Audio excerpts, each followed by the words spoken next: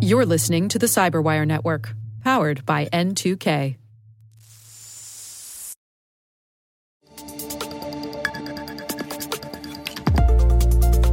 Hello everyone, Rick Howard here, and welcome to Cyberwire X, a series of specials designed to highlight important security topics affecting organizations around the world. As you are all quite aware, the pandemic has flipped our entire world on its head, and that is even more true for the network defenders of the world. How do you secure what was mostly a work-from-the-office employee base into an almost completely work-from-home employee base overnight?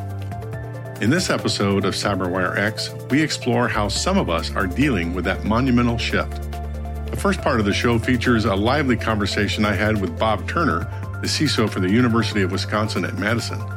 In part two, we'll hear from Monir Hahad, the head of Threat Labs, and Mike Spanbauer, a security evangelist, both from Juniper, the sponsor of today's episode. So stay with us.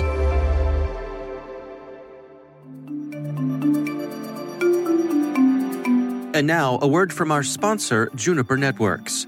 In the new normal, IT organizations are scrambling to keep remote users connected and productive while trying to strike a balance between business continuity, security, and privacy. All this while maintaining user productivity and a business-grade experience.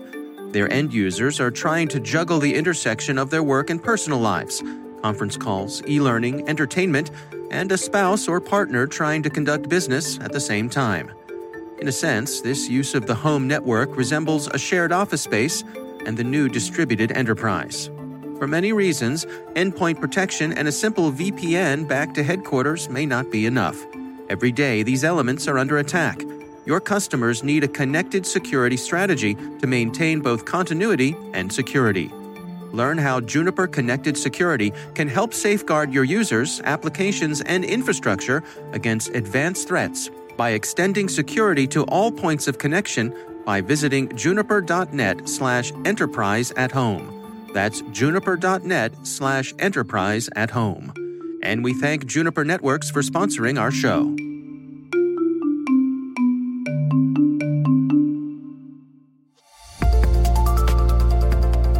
Let's begin the discussion with an old friend of mine from the Badger State, Bob Turner. He is the CISO of the University of Wisconsin at Madison.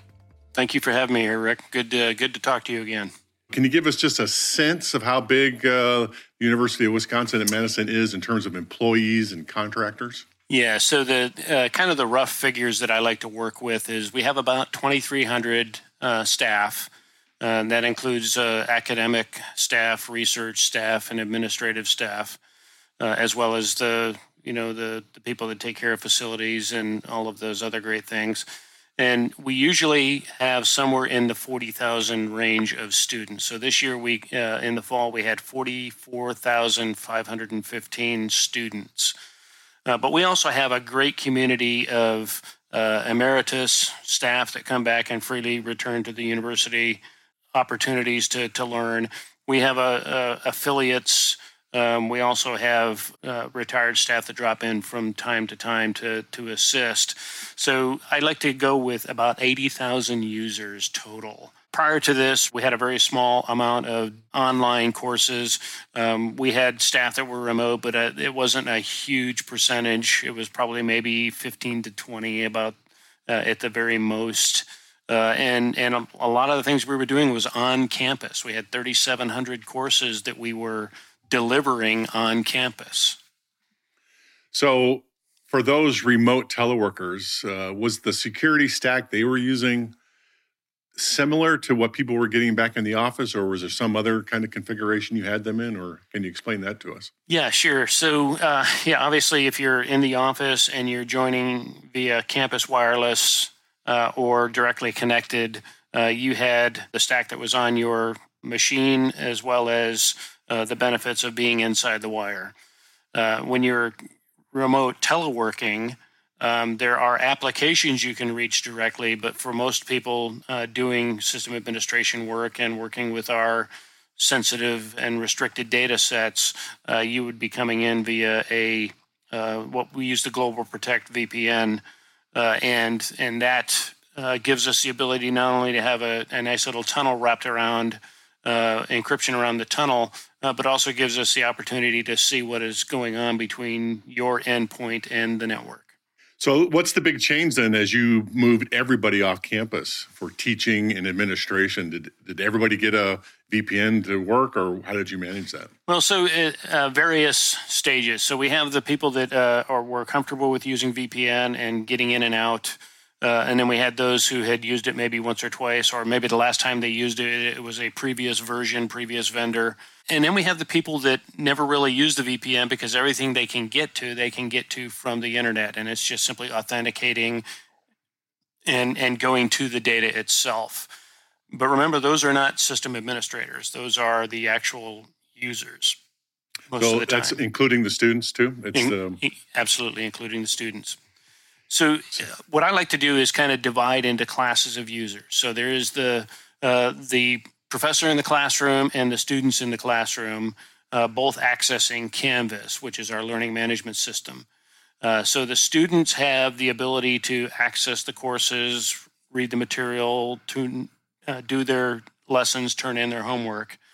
The faculty have another set of privileges above that for managing the coursework, inserting documentation in there for the students to review or links, and then a little bit of classroom administration behind where the students are working. And then, of course, on the inside is the super user access for system administrators, data managers, the research staff that are pulling data sets to do research off of, student performance research, et cetera. I would expect, too, that you have special arrangements for the grades program and evaluating the students in some manner. Is that also something you needed to worry about? Yeah, we did have to do that. And, one of the things that we had to do was we had to implement a tool for administering exams online, because a lot of the courses, where it may have been a turn in an essay and you'll get it as soon as the professor and their teaching assistant get through grading them. We had to go to a different model for many of the classes, and that required us to get a special software package that helped us to administer those kind of exams.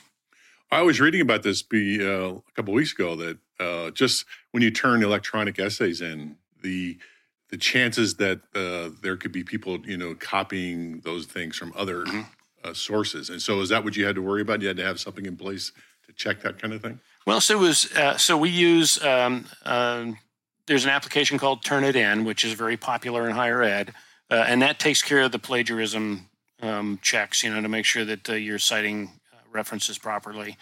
What we had to get was the actual software that helped manage the exams in those areas. So if your final was just a paper that you turned in and then the instructor had to hand grade it, that was one thing. But if it was, say a 50-question essay that was a paper that you turned in, rather than convert that into another object inside of the learning management system, some of them actually went to this new tool and just loaded everything into there so they could just take care of the exam and be done with it. I can see where that'd be a very daunting task, especially for some of the older employees who have not really gone online with their teaching materials. Mm-hmm. And now you're being forced to train the professors on how to learn how to do all the stuff.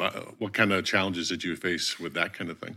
Well, I would not have wanted to do this without without our academic technologies department within the Division of IT. They are professionals in the business. They understand the technology. They understand the pedagogy, and they are very familiar with the needs of the academy. And that's a real valuable tool. And I can't imagine maybe a smaller, less resourced university trying to do the things that we had to do. So again, 3,700 courses were not online before spring break. Before the end of spring break, we had a greater percentage of those. And then after spring break was over, we were ready to go. That's an amazing achievement. So my hat is off to you to get all that done. What were the what lessons learned did you come back with after all that was over? So we were talking about the academic technologies folks and the support that they provided.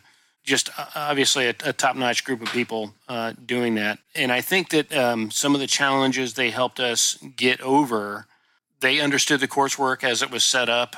They made it very easy to bridge between what was in the learning management system, what goes on in the classroom in a normal setting versus what happens online.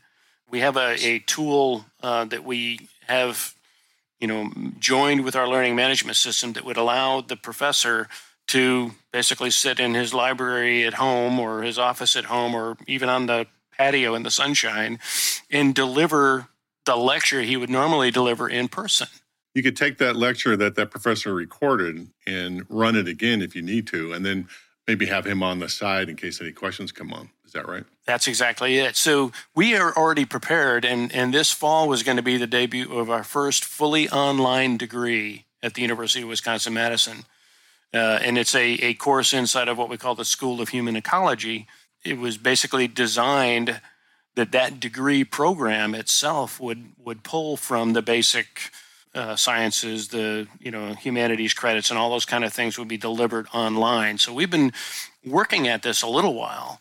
And the other thing we did was really, really smart is as an organization, we actually went through a pandemic tabletop last fall. Wow. That is fortuitous. So what did that exercise entail? I don't know what kind of foresight went into it, but we wanted to do an emergency operations center tabletop, and we just happened to pick pandemic. Here's the obvious question to that. All right. When you guys went through that drill a year ago, how many of the things that you said you should do at the end of that exercise are the things that you're doing now? Right? Was it totally worth it, or did you say, oh, we have to kind of start from scratch again? Well, so not only did we drag 3,700 courses from classroom to online, but we went within the Division of Information Technology, except for one small unit, our print shop, we were all remote within that week. Wow. And this is also involved, remember, there's an awful lot of logistics that goes behind 44,515 students living on campus. Yeah. We had to move them, and some of them were departed for spring break already, get out of class a couple days early, and then they get an email saying don't come back. Yeah. But then we also have a large population of students that are here because they had to be here because they're coming from an area that might have at that time been a level 3 area.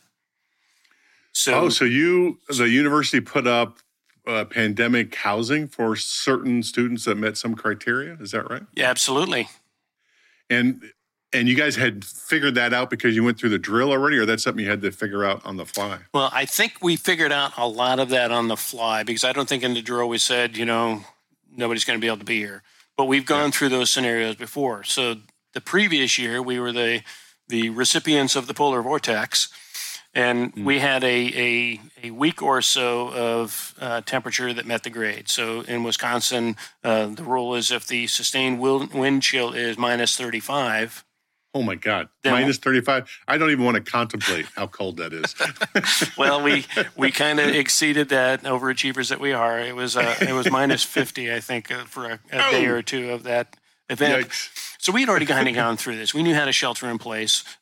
We knew how to worry about food delivery to 44,000 hungry students. We had already gone through this. And so the pandemic seemed like probably the next logical thing that we would plan for. So we're not through this thing yet. We've got months to go. What's the next thing on the hit parade for you guys to consider? What's the first thing on the horizon that you have to tackle as we continue with this problem? Well, I will tell you that it is the uncertain financial future. Yeah. That is probably the largest thing looming in sight. We have a number of initiatives that were teed up, and we were waiting for the next fiscal year's funding to, really start kicking off. But, when you've lost revenue, when you don't have the, athletics revenue coming in, you don't have the housing revenue, you don't have the meal revenue, and you have, the uncertainty of the future. How many students are going to be coming back next year? Those are the things that we have to be considerate of right now. And of course, we've had, with all the economic downturn that's happened, we're facing obvious revenue shortages from, the public funding side of our business. I hadn't considered that, where students may consider that, maybe I should not do class or, continue my education next year until I get my feet back underneath me. Is that that's where you're going with this, huh? Yeah, probably. Well, so this is kind of the potential good news, potential bad news stories is we have proven that we can deliver online. Mm-hmm. So if decisions are made in the future that, we're going to try to do more online just to make sure that we're doing what we need to do to prevent, the second spike or the third spike of the COVID virus, that we're not, everybody join on the day after Labor Day and start classes to everybody just go ahead and stay home this term. So there's going to be, uncertainty in that.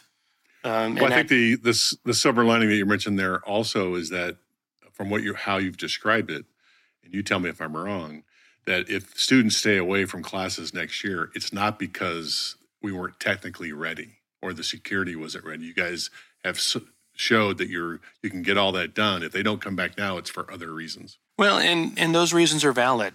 Yeah. I have between my staff and students, I have about 60 people that I have to be very much concerned about as a CISO. Yeah. How are they doing? How are they really lasting in this period of extended work at home where not only are we saying work remote, we're saying work remote and stay holed up in your house so you don't go out in the community and become one of the victims. Yeah, we've noticed that too, that, people are working hard but tensions are high, lots of things going on. So yeah, keeping everybody moving in the same direction, that's a thing you have to worry about even more so during this pandemic. Yeah.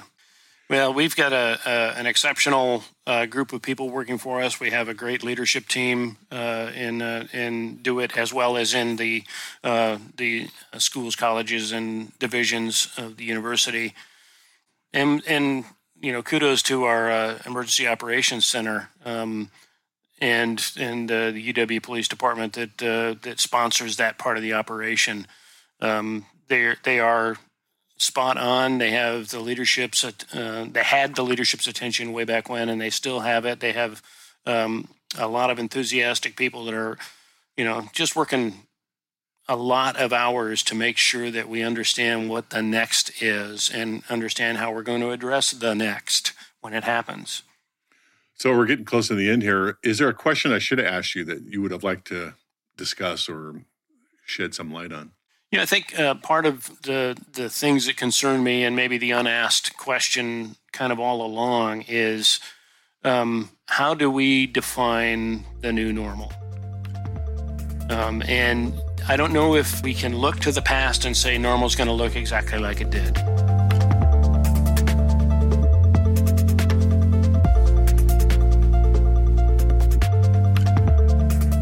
For part 2 of this pandemic discussion, I'm joined by Monir Hahad, the head of Threat Labs, and Mike Spanbauer, a security evangelist. Both of them are from Juniper.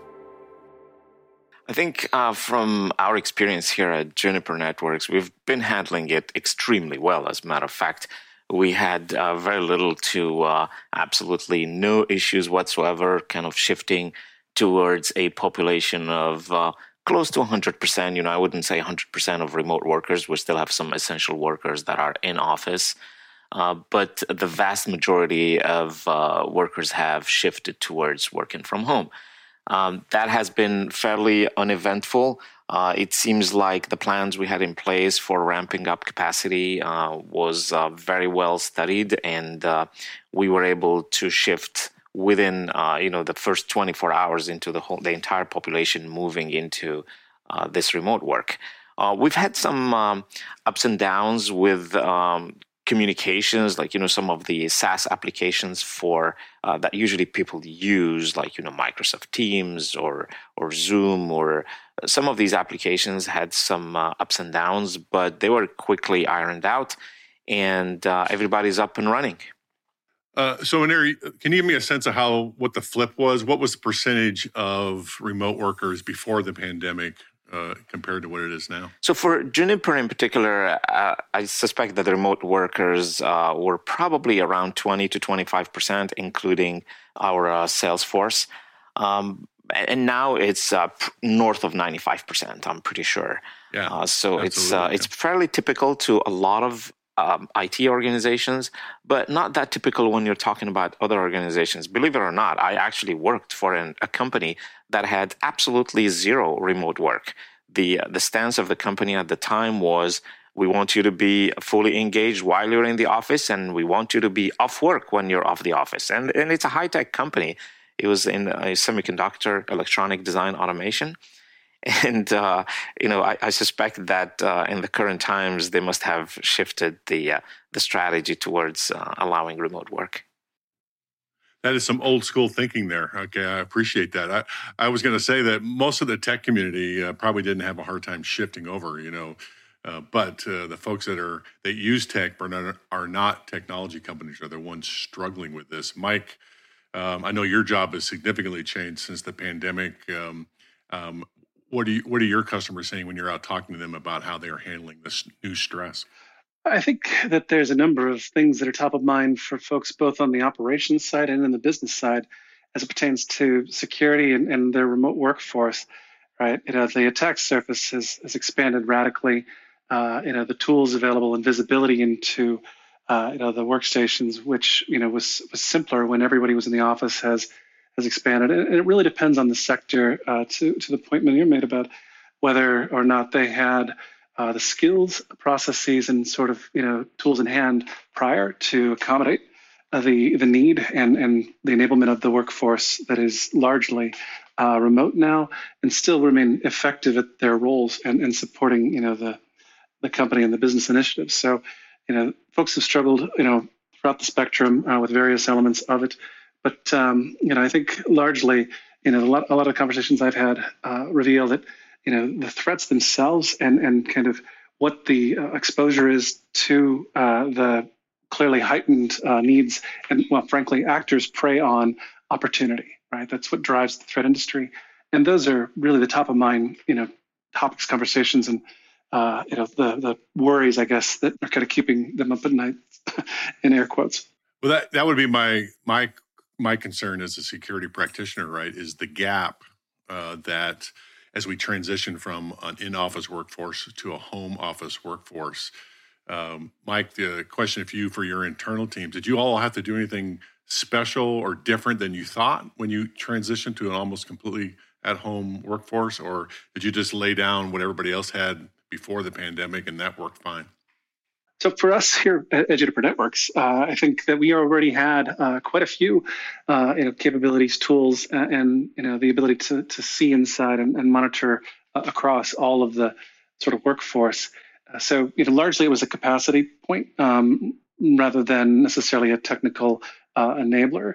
And as Munir alluded to, right, we had really robust capabilities and processes already to support that shift in the workforce. And really, the struggles are more around how do you manage your kids at the same time while at home versus the technology. But we accommodated the technical need and sort of threat visibility and capabilities within the operations infrastructure fairly well, I believe. So I think that for a big security company like Juniper, that I could see that would be less of a headache for you all. But Mike, when you're out there talking to your customers, the non-techie customers who have just retail stores and things, and they use tech, with older employees that are not used to this kind of thing. Imagine teaching them how to use a VPN or whatever it is that gets them into the security stack is quite difficult. What are some of your customers saying about how they approach that? I think that the general perspective is that there's actually been a great deal of training. Most of them are eyes wide open relative to sort of security awareness training, because the root of this begins with knowing how they might get compromised and what behaviors, personal, these are human for the user, behaviors at the keyboard lead to potential exposure and risk. And those are kind of the conversations that I'm gentle to remind them of, but also that oftentimes they have fairly well thought out programs in place, though maybe the training's not delivered as often as they'd like to. But as far as the average users, they've been able to enable and empower, though the real challenge becomes one of when you just drop that client for a moment, what about the exposed window of potential infection or downloads that may occur, right? And that's sort of where the education and energies have been spent. But on the other side, right, there's also, the power users or the organizations that are kind of forward to embracing this and still ensuring a very high degree of business continuity. For example, the financial space with the mandatory work from home, but clearly the markets haven't stopped. And we've specific scenarios or customers that are using some of our smaller next-gen firewalls to both provide service assurance and security capabilities to still afford them the power of transacting at a high rate of speed securely. And that has enabled them to work as fluidly from home as oftentimes they would have in the office, yet in a different modality or sort of paradigm. So there's both ends of the spectrum, and I think customers sort of fall within, but largely they're aware and certainly capable of moving forward, if not as fast as they once did. We've also, for our install base, offered subscriptions to a number of the advanced security software licenses for those that may not be currently using those, to ensure that they're protected more broadly and more capably. That the number of variants and campaigns that have been mounted are 2.5x what they were prior to the current healthcare scenario globally, and likely will remain on a fairly aggressive schedule. So we want to ensure that our customers are supported in this time of global crisis and challenges, and to provide them with the best we're able to offer, so that they can in turn best both support their current business, but also position themselves for an accelerated recovery once things do begin to relax, which again, fingers crossed, won't be too far off. But again, more broadly, recognizing that business still does continue, but they need to ensure that they're protected at every step of the way. And that's something we do particularly well, as a very large, as a cybersecurity company that sort of represents a large portion of the globe. So we're a number of weeks into this pandemic, and like you alluded to, Mike, that we are some ways out before we are through with it. We haven't solved all the problems that the pandemic has caused. What's next on the hit list? What are you guys thinking about in terms of the threat lab? What's the next thing that you're trying to track down? One of the things that we're proud of, but also is particularly key to our customer strategy and enabling the market to move forward, is that in these periods of transition and new architectural deployments, to have a path from where you are to where you're going, which can be months or potentially years in some cases. And we have both capabilities and specific technologies to provide a path of transition, to basically redeploy what you have, as well as, and that's not exclusively Juniper kit either, but also we can support and help with other vendors' products in that transition state, so that customers have a graceful path to move from where they are to the next architecture, to the next thing. And that's a core principle for both connected security and enabling a threat-aware network for our customers globally. If how these security leaders handled the crisis is an indicator of how the entire network defender community handled it, I think we all did pretty well. Of course, there were some hiccups, but for the most part, we all buckled down and did what we had to do. There's still a lot of work to do, for sure, but that is to be expected. What is clear is that some of the things we thought were so hard to do before the pandemic became a thing we just did because of the pandemic. And that is a silver lining to this entire mess. Our thanks to Bob Turner from the University of Wisconsin at Madison for part one of the show, and Monir Hahad and Mike Spanbauer, both from Juniper, our show's sponsors, for the second part. CyberWire X is a production of the CyberWire and is proudly produced in Maryland at the startup studios of DataTribe, where they're co-building the next generation of cybersecurity startups and technologies. Our coordinating producer is Jennifer Eibman. Our sound engineer is Elliot Peltzman. Our contributing editor is Bennett Moe. Our executive editor is Peter Kilpie, and I'm Rick Howard. Thanks for listening.